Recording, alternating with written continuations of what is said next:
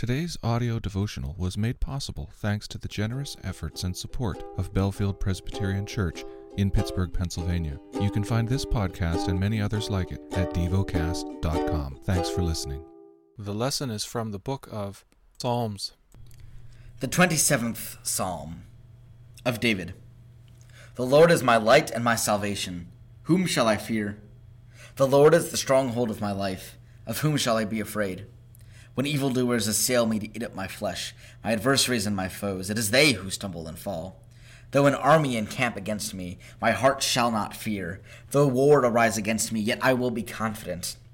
One thing have I asked of the Lord, that I will seek after, that I may dwell in the house of the Lord all the days of my life, to gaze upon the beauty of the Lord and to inquire in his temple. For he will hide me in a shelter in the day of trouble. He will conceal me under the cover of his tent. He will lift me high upon a rock. And now my head shall be lifted up above my enemies all around me, and I will offer in his tent sacrifices with shouts of joy. I will sing and make melody to the Lord. Hear, O Lord, when I cry aloud. Be gracious to me and answer me. You have said, seek my face. My heart says to you, your face, Lord, do I seek. Hide not your face from me. Turn not your servant away in anger. O you who have been my help, cast me not off. Forsake me not, O God of my salvation. For my father and my mother have forsaken me, but the Lord will take me in. Teach me your way, O Lord, and lead me on a level path because of my enemies. Give me not up to the will of my adversaries, for false witnesses have risen against me, and they breathe out violence. I believe that I shall look upon the goodness of the Lord in the land of the living. Wait for the Lord.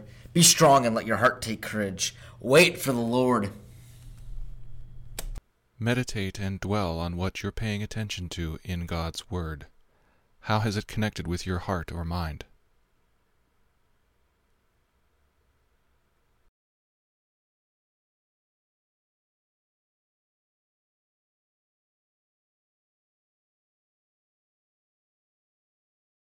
Pray to God freely about what has moved you today. Turn your thoughts to Him and enjoy His presence. We offer the following as prayer topic suggestions. For a vibrant prayer life. For a deeper understanding of the gospel. Thank you for listening to Devocast.